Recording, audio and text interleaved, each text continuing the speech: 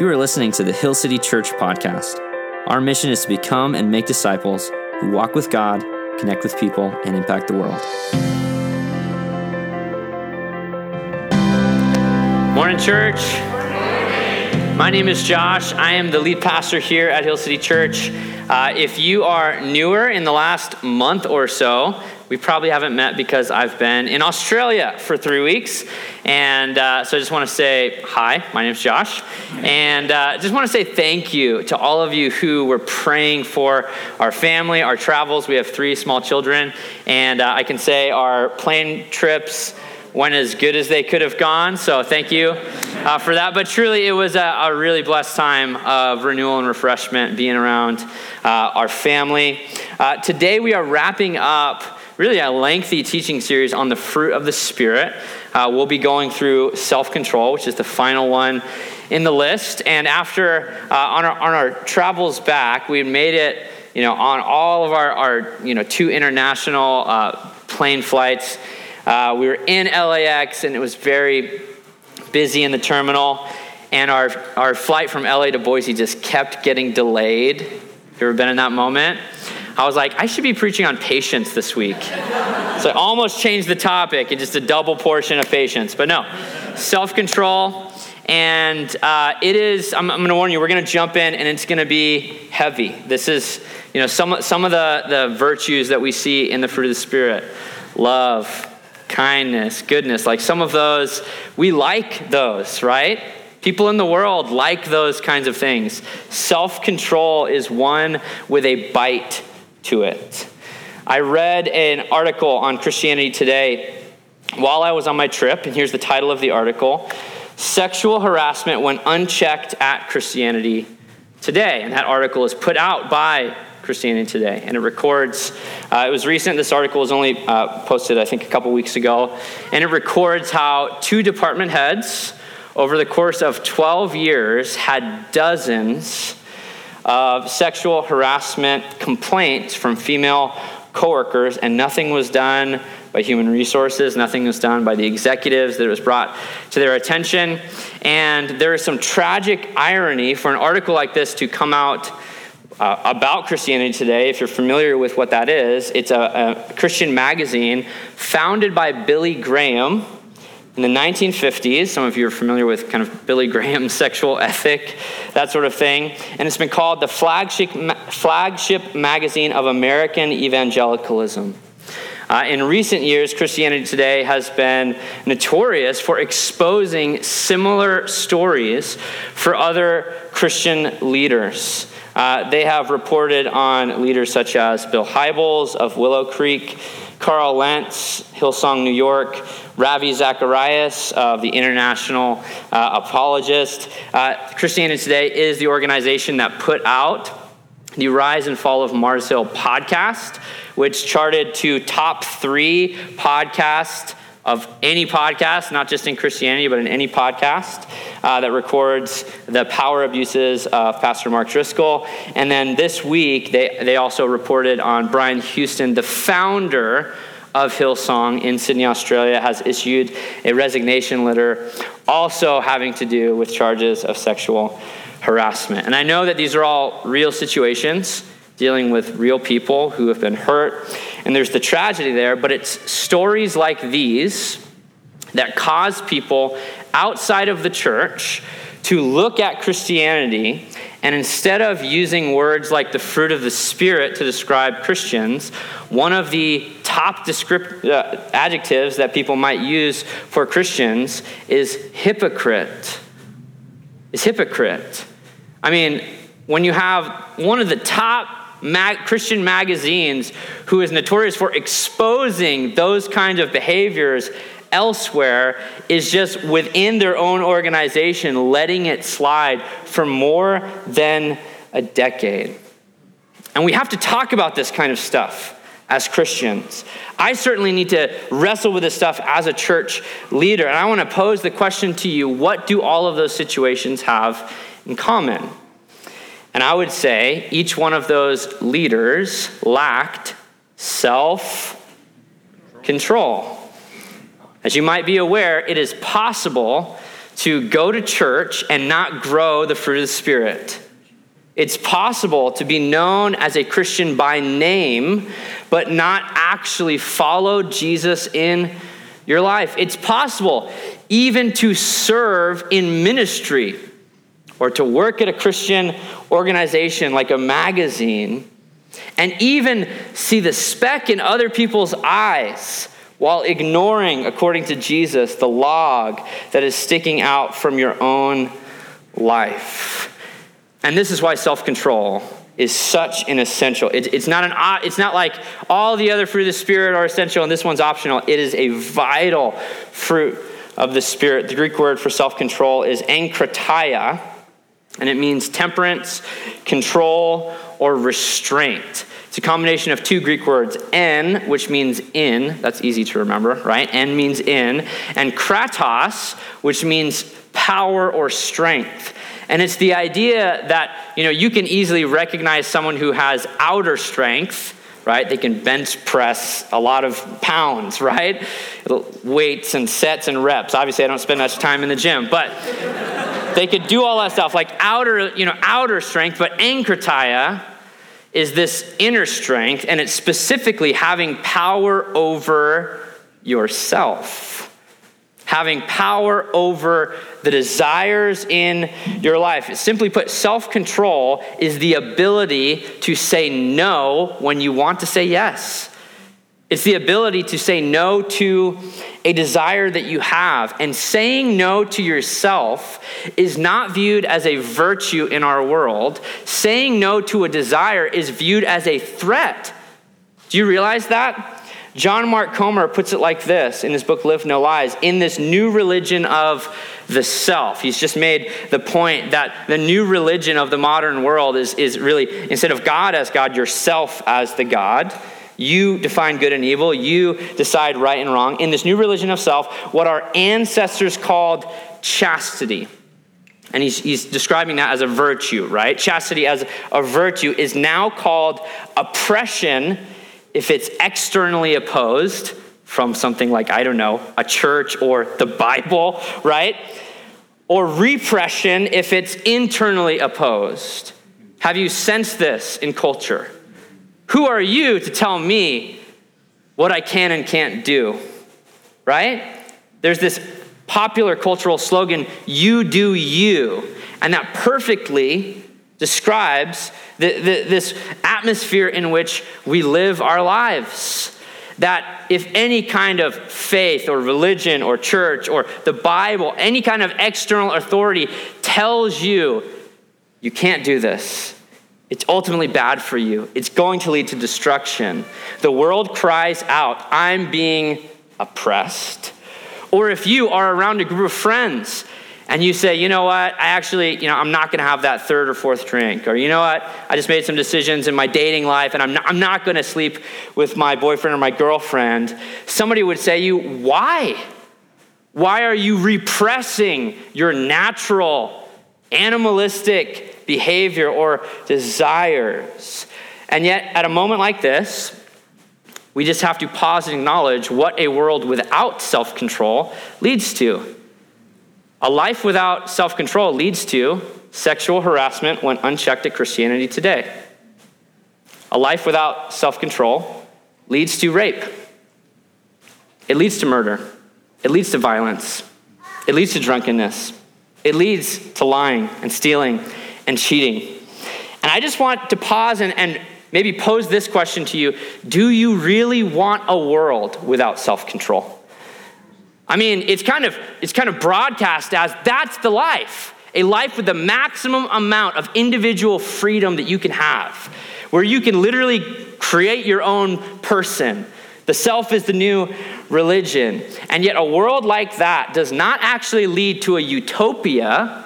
It actually leads to something that looks a lot more like the movie The Purge. And I haven't seen that movie, but it's basically, I don't want to see that movie because it's basically a day without rules, right? And everyone does what they want.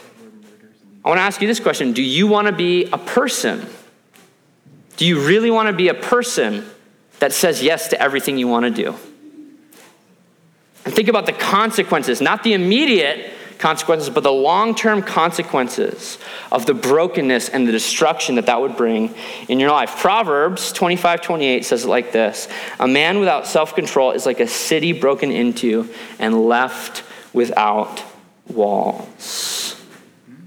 Being able to say yes to every desire that you want, it actually leads to a life of insecurity. It leads to a life of danger and harm and destruction. We're going to be in Genesis 25 today. If you have a Bible, go ahead and open to Genesis 25. I told you, self-control has a bite to it, doesn't it? We're going to look at a story of self-control from Genesis 25. Let me set the scene for you. Genesis 25 centers around Isaac and Rebekah. Isaac is the child of promise from Abraham and Sarah. If you're familiar at all with the biblical story, God made a covenant with Abraham in Genesis chapter 12 that he would be a father of many. He would have descendants as numerous as the stars in the sky. And by the end of Abraham's life, he didn't have many, many children. He only had a handful of children. And Isaac was one of those. Abraham and Sarah, they tried to take matters into their own hands when they kept getting older and they dealt with issues of infertility. And what happened was Sarah said, take my servant Hagar. And so he has this illegitimate child with one of her servants. His name is Ishmael. And then eventually they followed God's plan and they had a child, and miraculously God allowed Sarah to conceive in her old age. And Isaac is that child. Isaac is the child of promise. And yet in Genesis 25, what we see is Isaac has married Rebekah, and they actually deal with the same issue that Abraham and Sarah dealt with, infertility. They've been married for 20 years, and they've tried to have children the entire time, and no children. And Isaac has been praying and praying and praying for his wife to be able to conceive. I mean, he's the child of promise. If they don't have kids, the covenant has ended, right? And so he's been praying, and then in a same intervention of God, God allows Rebekah to be able to conceive, and she's pregnant, but it's almost like she wished she wasn't pregnant because of how difficult the pregnancy is. I mean, she's pregnant, and it says it feels like there's a war going on in her womb. And she asks God, why is this happening to me? Have you ever asked God that question? We don't always get answers to that question, why. But Rebekah actually gets an answer. How amazing is that?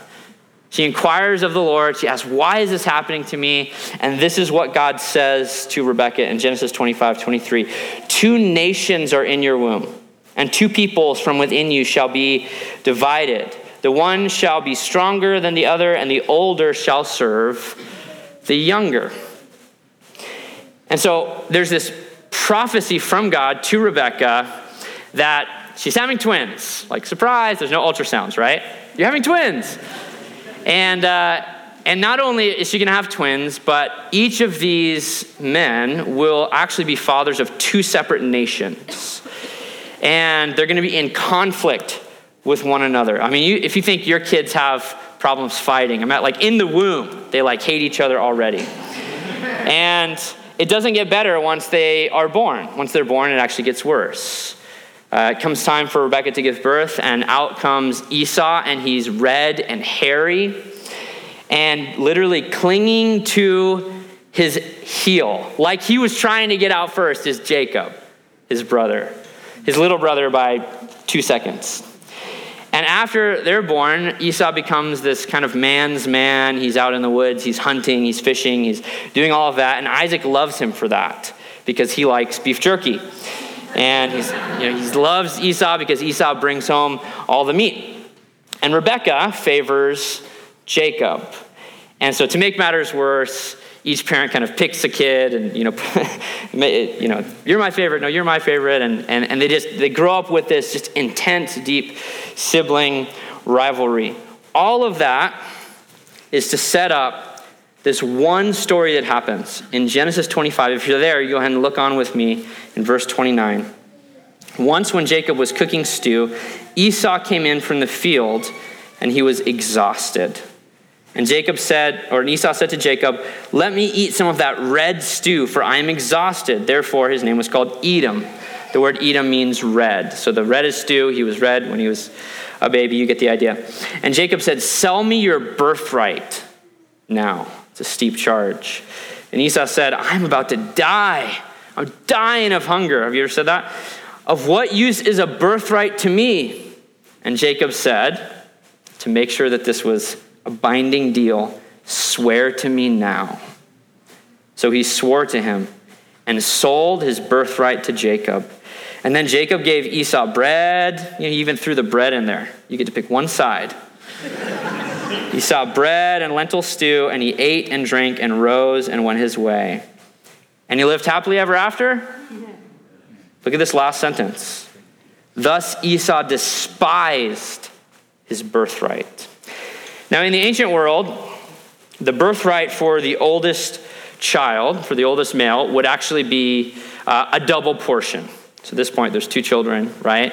And I want you to just do a simple economics calculation for me. What do you think is more valuable?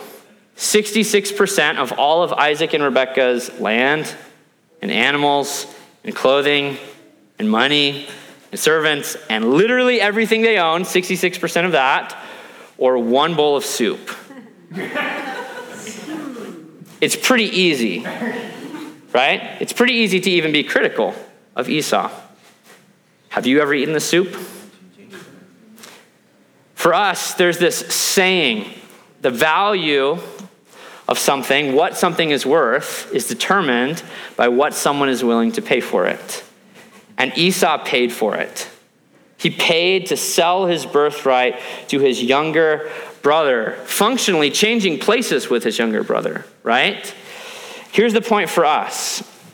Don't let a desire derail your destiny. Don't let a desire that you have, maybe a fleeting desire, an appetite that you have, derail your destiny. And you might push back and say, well, was it Esau's destiny, well, because God had already prophesied, right, the older will serve the younger, and we might, play these kind of speculations. Well, if it wasn't the soup, it probably would have been something else, right? Esau was always going to make that wrong decision. And yet for you and me, just think about this for a moment. Do you realize there is a destiny for you in Christ Jesus? In Ephesians 2, we were told that if you're in Christ Jesus, you were created for good works, which were prepared for you in advance.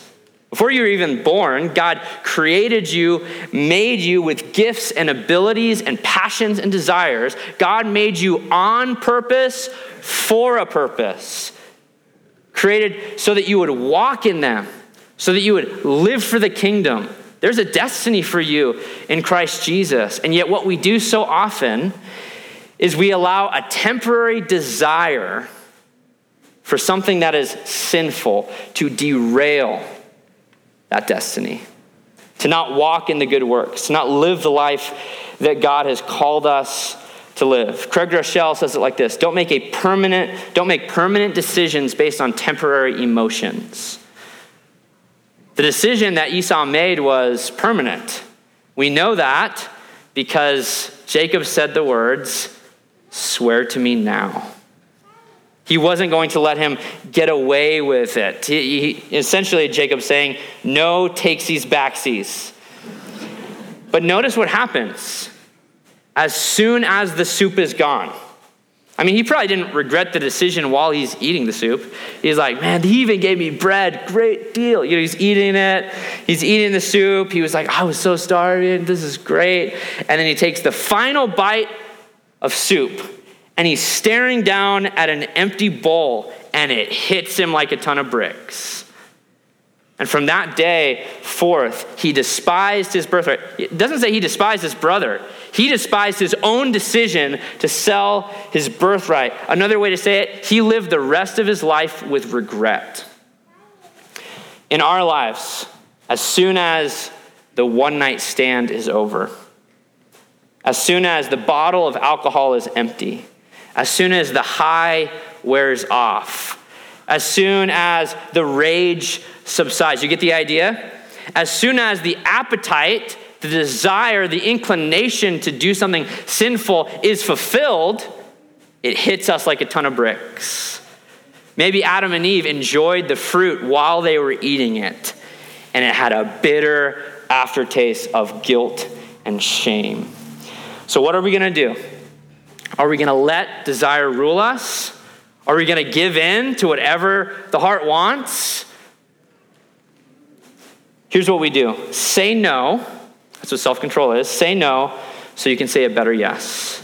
I think there's two compelling reasons why we should live a life of self-control and allow the Holy Spirit to grow us in this way. The first one is to think about the consequences of saying yes to sin.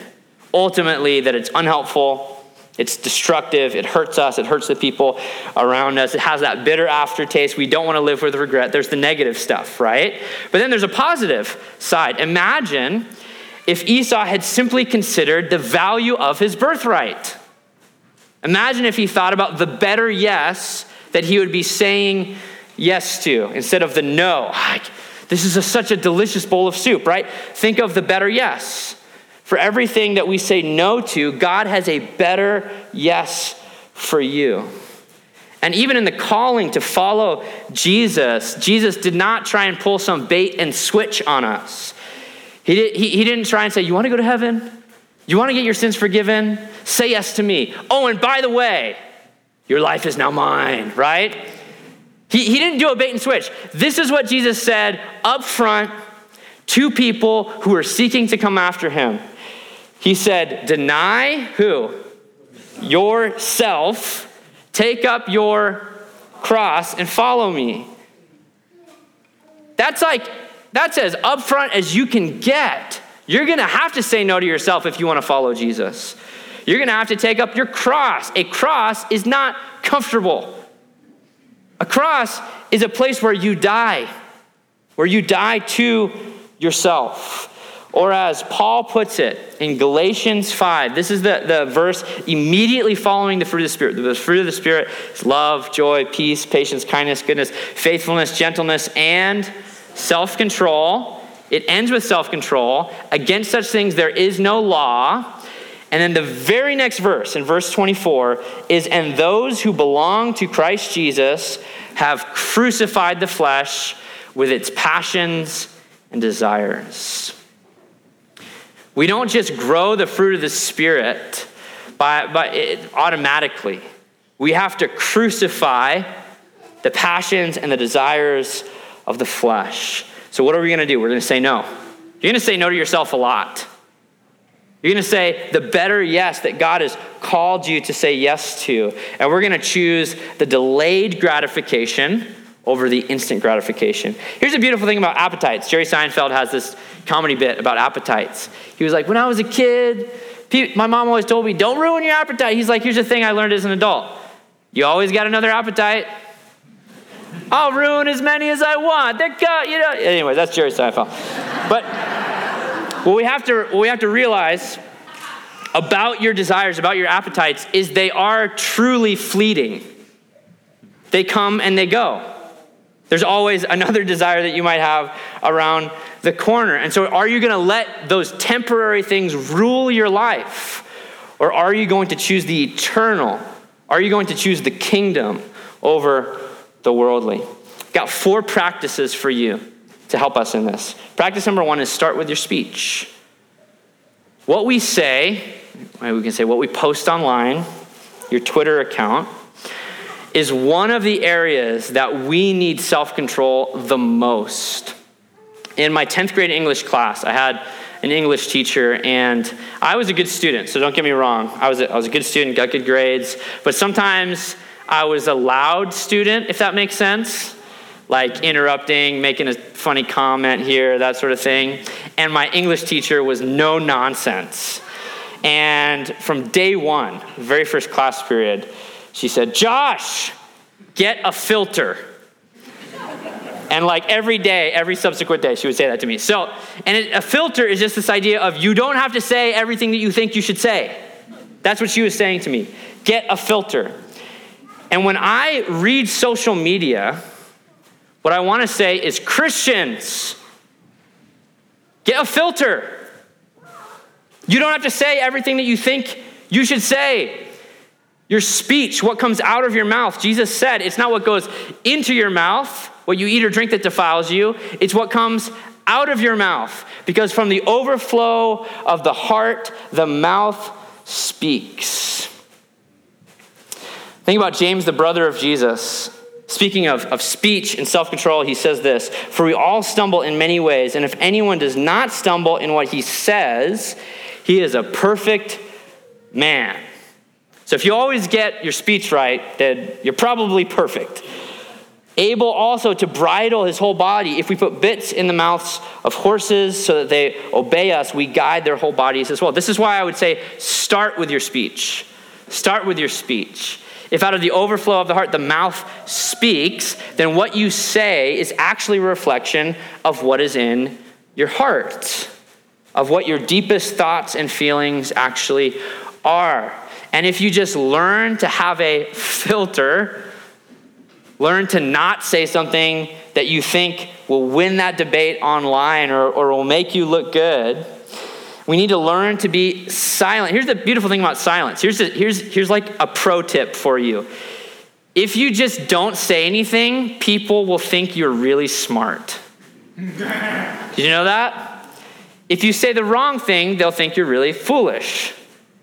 And so if you want to be smart, just use self-control and just don't say anything. Don't interject. Don't feel like you need to win that argument. Not only is silence a way that we use self-control in our speech, but it's also redirecting our speech from destructive purposes. James goes on to say in James chapter 3 that the tongue is like a wildfire. Think how many forest fires are started over speeches, that are started over the words that people say. But what if we, instead of using the destructive power of your tongue, what if you learn to use the positive, the building up power? What if you used your speech to build up, that it might give grace to those who hear? There's that line from Bambi, if you don't have something nice to say, don't say anything at all. I would say when it comes to what we say in Scripture, the Bible takes it one step further. Instead of if you don't have something nice to say, don't say anything at all. I would say if you don't have something nice to say, think of something nice to say. And just use your speech to speak words of truth, to edify, and to build up people around you. And as you get a rein, like a horse, like a wild animal, as you get a rein on your speech, what you're going to notice is you actually have self-control in other areas of your life as well. Start with speech. Practice number 1. Practice 2 is fight sexual immorality. I would say if there are 2 areas, and there's a lot of areas that self-control comes in handy in our lives following Jesus. But as I look out across the landscape of our church, our country, Christianity as a whole, 2 main areas come to mind. One is what people are saying, and the other one is sexuality. A world that lives by the slogan, if it feels good, do it, naturally lends itself to sexually immoral practices. And I want to read to you from Hebrews chapter 12, and the author of Hebrews actually is talking about our story today, Jacob and Esau, the soup, that whole situation, but likens it to sexual immorality. Look at what it says, Hebrews 12, 15 through 17. See to it that no one fails to obtain the grace of God, that no root of bitterness springs up and causes trouble, and by it many become defiled, that no one is sexually immoral or unholy like who? Like Esau, who sold his birthright for a single meal. So he's always going to be remembered for that, by the way. For you know that afterward, when he desired to inherit the blessing, he was rejected, for he found no chance to repent, though he sought it with tears. That's like the deepest kind of regret that you can live with for the rest of your life. Now, we have no reason to believe, when you read Genesis 25, that Esau was a sexually immoral man, right? We know that he gave in, he ate the soup, that whole thing. And yet, I think there's a reason why the author of Hebrews is using this situation with Esau to describe sexual immorality in the church. That's because both are physical desires that people have. Both are desires that are not inherently evil. Did you realize that? Desire for food, sexual drive are actually both given by God. He created human beings with those desires. And yet both of those desires, when you see them fulfilled in ways that God does not see fit, lead to disaster. And so for sexuality, God's design for sexuality is for fulfillment in a covenant relationship, a marriage between a man and a woman. And anything outside of that we do is considered sexual immorality. And if you think I'm being harsh about this, I just want to remind you Jesus' central teaching in the Sermon on the Mount on sexual immorality. Here's what Jesus had to say, right? He didn't try and loosen kingdom ethics to be a little bit more inclusive of more people, or he didn't try to, be not so offensive about, blurring the lines or anything like that. This is what Jesus said. If your eye is the problem, referring to your sexuality, gouge it out. If your hand is the problem, chop it off. It would be better for you to chop off one part of your body than for the rest of your body to be thrown into hell. You cannot be more offensive than Jesus. That's his sexual ethic. And he said, and if you think it's just the outward acts of this stuff that's the problem, in that same passage, he said it's not only the physical act of adultery, but even looking at a man or a woman with lust in your heart. So what does that teach us about self-control and the sexual ethic that we find in the kingdom of heaven? It means we have to get serious about your fight against sexual immorality. I guarantee you none of those news stories, right, we started with, those prominent Christian leaders who had these great scandals that took place and went over national news, I guarantee you none of them started off in ministry thinking they would end up there. That was not their goal destination. This is every day, every decision at a time. Every time you log in and watch pornography. This is every time you have that lustful thought. So what does it look like to get serious? Download accountability software on your computer or your phone. Pay for it if you have to. Get the good software. Delete certain apps. Block contacts. Block his or her phone number. Break up with a toxic relationship. If you're living with your boyfriend or girlfriend and sleeping with them, you need to get married or get an apartment of your own. And if those sound serious, they are serious.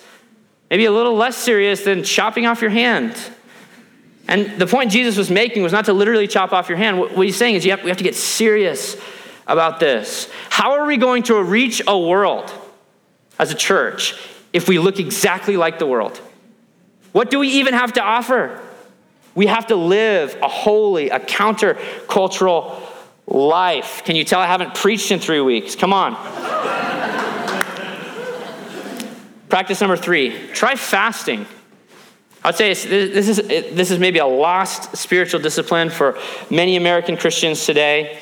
Fasting is very uncommon, but I would say this as well. Self-control is also very uncommon when it comes to characteristics found in American Christians. Maybe there's a correlation, I'm not sure. But here's what I do know. Fasting, which is simply abstaining from food to say yes to God, spend more time with God, to be devoted to him. Fasting is the best spiritual discipline for targeting self-control, for growing in self-control. Because what you're doing is you're essentially reversing the decision of Esau. You're saying no to food. And there's nothing actually even sinful about what Esau did, right? It was very foolish. But you're saying no to a healthy, normal physical desire to gain mastery over your appetites so that when you encounter a sinful desire, you see that, the translation, the correlation there? You might have power, enkratia, right? You might have power over those sinful desires as well. I wrote a blog post on my website, joshuabranham.com. I have a blog kind of on the side. It's called 5 Reasons You Should Try Fasting. Posted it a few weeks ago. And just as anecdotal evidence that Americans don't want to fast this was one of my least viewed blog posts I've ever posted. And I'm not saying that so that you would read this post, I promise. But you should read it, though. I think for many people, they read even a title, like 5 reasons why you should try fasting, and they look at the burger and they think, maybe not. Maybe I shouldn't try fasting. The Corinthian church had a problem where their God was their belly. That's another way of saying that our gods are our appetites, the desires that we let rule us. So here's what I would say to you. It's a few weeks till Easter, classically known as the Lent season, which is literally just a season of fasting. And if you've never fasted before, try it. Read that article. Like, one reason is to grow self-control. Like, read 5 more reasons if you need them. And all it is just, instead of eating food, you just drink water. No coffee even, right? Instead of eating food, you just drink water. Maybe pick 1 day a week this week, 1 meal, skip the meal. And instead of eating, spend that time with God. Spend that time in prayer, in Bible reading. You could even spend that time in just silence. Sitting, maybe if you get a lunch break at work, use your lunch break to actually spend that time with God instead of eating. And watch how God grows self-control. It's not going to happen one-time fasting. It's a thing that grows in us. That's our third practice. Last practice is add structure to support growth. This is a principle that we understand in other areas of our lives. If you want to control your spending, it is almost impossible to control your spending unless you have a budget. Dave Ramsey, okay. Unless you have a budget. Because otherwise, what happens is every single purchase that you make, you have to exercise willpower in that moment. Does that make sense? And you have to, in case by case, individual transactions, be like, do I have enough money? Do I not? Do I need to check my bank account? But if you have a budget, AKA structure, to decide what you will spend your money on, you have to exercise way less willpower. Your willpower goes into making the budget, and then after you've made it, it goes into sticking to it. So the budget is your structure, and all the willpower you need is to tie your life to that structure. Say, I already agreed to this. I already said I would do it. I'm going to do it. If you want help eating and eating right, instead of every single meal trying to figure out, is this healthy, is this unhealthy, whatever, you need to follow a diet. If you want to become a great athlete, you need a training plan. Does this make sense? We understand this principle. If you want to grow spiritually, it will not happen without structure. Something to tie your life to not just wake up Monday morning and say, I hope the Holy Spirit grows fruit in me this week. Man, I really hope he does. But to wake up on Monday morning and say, when are you reading the Bible? And what are you reading? When are you praying today? Are you doing a Sabbath this week? Are you going to listen to Josh and try fasting for 1 meal? Are you going to church next Sunday? Or is that a Sunday morning at 10:59 decision? Right? Does that make sense? The structure is referred to this term, we've talked about it before, as a rule of life. A rule of life might sound intimidating because people don't like rules, but all a rule of life is, it's a written out agreement with yourself. And you can edit it. That's the nice thing, is you wrote it, you can edit it at any time. And it's just a written out set of schedules and practices. This is what I want to read. I want to read a chapter a day in the Bible. I want to pray first thing in the morning and last thing before I go to bed. I want to do the Sabbath from 6 p.m. on Friday to 6 p.m. on Saturday, right? It's a written out agreement with yourself so that when you wake up Monday morning, you're not flying by the seat of your pants and trying to figure out what you're doing. It's structure that supports growth. Just like a tomato plant will only grow so large unless it has structure. A vine will only grow if it has a trellis. John Mark Comer put it like this: willpower is at its best when it does what it can. So what can willpower do, or self-control do? Direct my body into spiritual practices so that the Spirit's power can do what willpower can't: overcome the 3 enemies of your soul. Do you realize you can't grow love by yourself? You can't just use self-control to be like, I'm going to be more loving. You can't do that with patience. You can't do that with peace. You can't just try harder to do that. But what you can do is you can do what willpower can. Make a decision to spend time with Jesus. Make a decision consistently to follow a set of spiritual disciplines. And over time, disciplines will lead to new desires. And what takes every ounce of your willpower today to not look at pornography, or to not, have that 3rd, 4th, 5th drink, to not, text that person late at night, right? What takes every ounce of willpower today? Spiritual disciplines. Given enough time, we've said this before, not just overnight, given enough time, will grow new desires. 5 years from now, where will those spiritual disciplines take you? 10 years from now. One day, you might look at something that has total power and control over you, and by the power of the Holy Spirit, this is what it means to walk by the Holy Spirit every single day. to connect to the vine of Jesus Christ, what will happen is one day you will have new desires that grow, and something that seems overwhelmingly difficult to say no to, you may not even crave one day. That's the power that self-control has to connect you back to the power of the Holy Spirit. Here at the end, what I want to remind us is this idea of self-control. I know it's a lot of talk about self-mastery. Almost sounds like a Jedi type thing, right? But the reality is self-control really has to do with Christ control. It doesn't just have to do with being a stronger person internally and having more mastery and all this sort of stuff. Really what it has to do with is giving more of your life over to Jesus Christ. Look at what it says in 2 Corinthians 5, 14 and 15. For the love of Christ, everyone say it, controls us. The word control is not necessarily a word many of us would use to describe love, is it? But it's actually the love of Christ controls us. Because we have concluded this, that one has died for all, therefore all have died.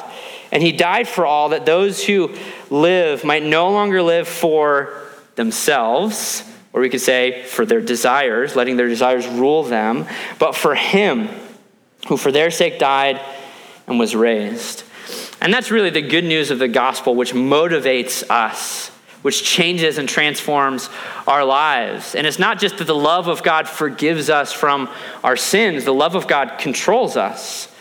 That means that Jesus is the Son of God, and he died on the cross for your sins and for mine. Think about the self-control that Jesus exercised when he's hanging on the cross, being ridiculed by one of the thieves, being ridiculed by the soldiers, right? Suffering for the sins of the world. The self-control not to call the angels down and to get him to a place of comfort. And he experienced that and died for our sake and was raised back to life so that we could be raised into a new life in him. So would we walk in that new life? Would we say that Jesus is not just my Savior, he is my Lord? I have given control of my life to him. And the good news of the gospel is today, if you've never responded to the good news of the gospel, you can give control of your life to Jesus. You can be Christ controlled today. You can pray and ask God to forgive your sin and to lead your life. And if that's you and you've never been baptized, I would encourage you to take that step of baptism. You can go to hillcityboise.org/baptism. You can find out more. You can sign up on there and you can experience what it truly means to walk in the newness of life. Let's pray. God, thank you that you love us so much, that you sent your Son to this world to show us how to live and then to die on our behalf. God, thank you for the power of the resurrection, the power of the Holy Spirit who lives in our lives.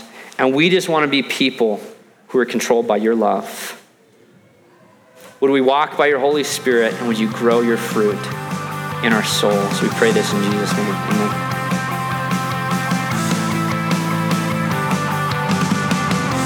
Thanks for tuning in to the Hill City Church podcast. You can find out more about our church at hillcityboise.org. Follow us on Instagram and Facebook at Hill City Boise. We hope this teaching has encouraged you and helps you follow Jesus with everything.